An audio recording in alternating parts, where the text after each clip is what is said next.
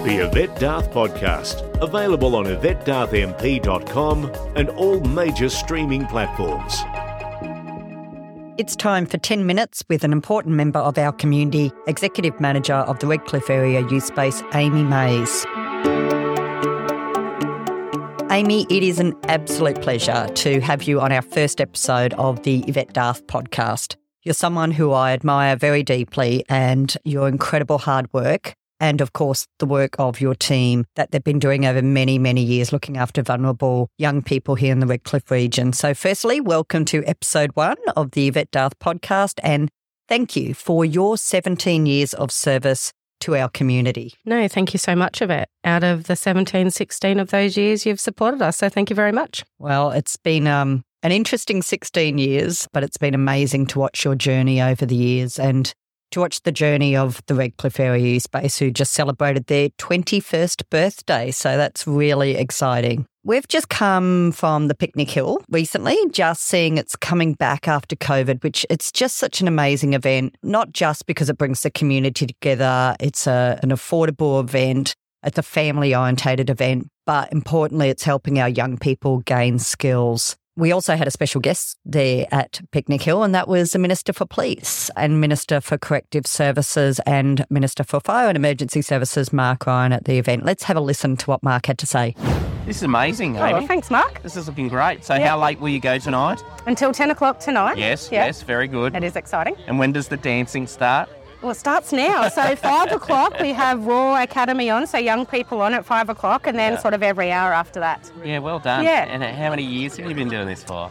Well, we started in 2016, but we haven't put on an event since March 2020 due to COVID. Wow. Yeah, so this is the first one back, so nearly Excellent. 3 years. Yeah. The thing I love about these events is how you can get the food vans in, you get the diversity of different cuisines. People come and make a big night of it, really. Oh, absolutely. Something from here, something from there, got the music. You can have a drink if you want to. Well, it kind of come about because we realised that we don't really have a lot of venues in our community that have kind of areas for young people so that their parents and young people can both enjoy themselves. So we fence it so young people can run around and it's a safe environment for them, but their parents can enjoy themselves too. Yeah, isn't that fantastic? Yeah. It's got it all here. It really does. And our young people put it on, you know. So we employ 14 young people every 6 months. And so our young people build the furniture for Picnic Hill, they market Picnic Hill, they run the stalls at Picnic Hill, they get the RSA, run the bar, they organise our graffiti artists, the entertainment. So it gives them like lots of life skills, but also they're in contact with many different businesses, which also helps with employment, right? Isn't that good? Yeah, that's the goal. So it was great to catch up with Mark at Picnic Hill, but of course he wasn't just there to visit the wonderful event. We had a great opportunity to launch our community mobile police beat here in Redcliffe at the event. I'll talk a bit more about that later in another segment, but I wanted to talk to you, Amy, more about what the youth space does and what services it provides to the community. For those in the community who aren't aware of RAISE and the invaluable work that you and your team do, could you please just share a bit about what your organisation does? Okay, so we've just changed a little bit recently, but my normal spiel would be we work with young people, 10 to 25 and their families for a variety of different reasons. It could be for mental health, it could be for education, it could be for training, but it's also a drop-in centre so young people can come as they please. So, for example, between sort of 2 and 5, lots of young people after school will drop in and access support by our staff of an afternoon, but also get involved in kind of other programs, so LGBTI programs, social inclusion programs and all of the above. But recently we've become a safe space. So we no longer are just a youth service. We work with adults. Our eldest client at the moment is 72 years old and our youngest is 10 in safe space. So that really is open after hours during the week, so from 5 to 9 and on the weekend from 3 to 7. And really it's to alleviate the emergency department of people with emotional distress.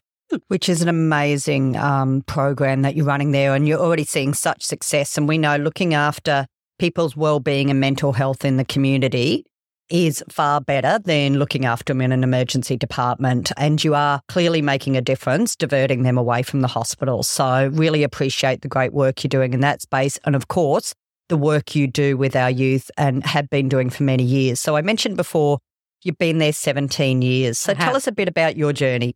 Well, I first started at the youth space as a 22-year-old.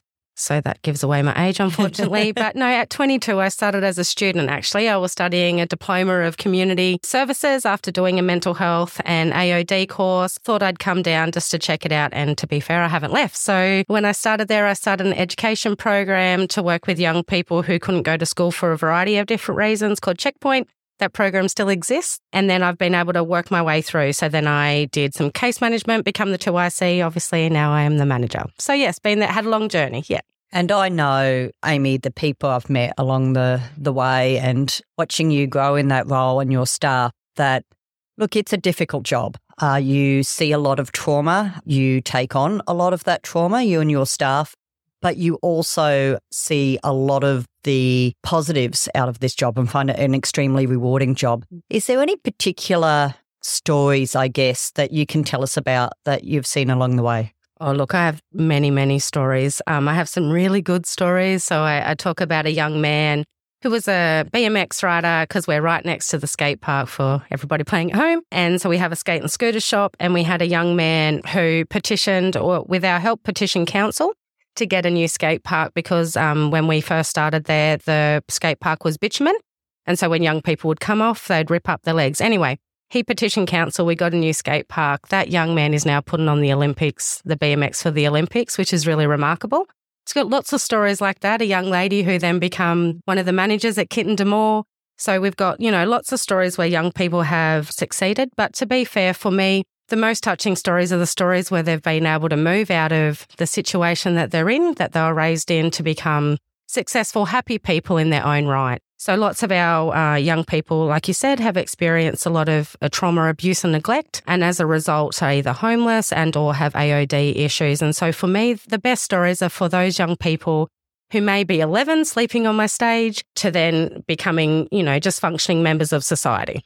It's wonderful to hear success, as you talked about, with the Olympics and, running or managing a business. But the real success is getting those people the support they need, those young people, and getting them on a better path to life and just seeing them succeed and be happy individuals going forward. And that's what really puts a smile on your face. And I know it's what gets you out of bed every morning doing that job. Sure does. Look, to be fair, I've been really fortunate. I don't know anybody else who's probably had the kind of privilege that I've had to be there 17 years. And as a result, young people come back, can visit me. As adults, they bring their children to me. So I'm seeing 3 generations of young people that I once had. And so I don't know that anybody else gets quite that experience. And so for me, that's really important, because working with trauma means that it needs longevity. You can't just have new people in and out.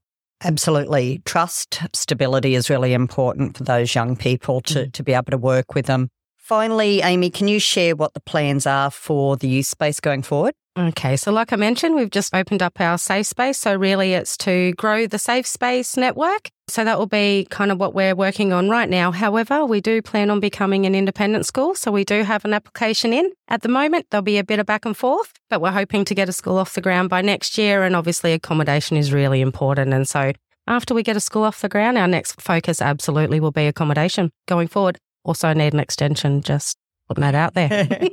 Yeah, I know you've lobbied me.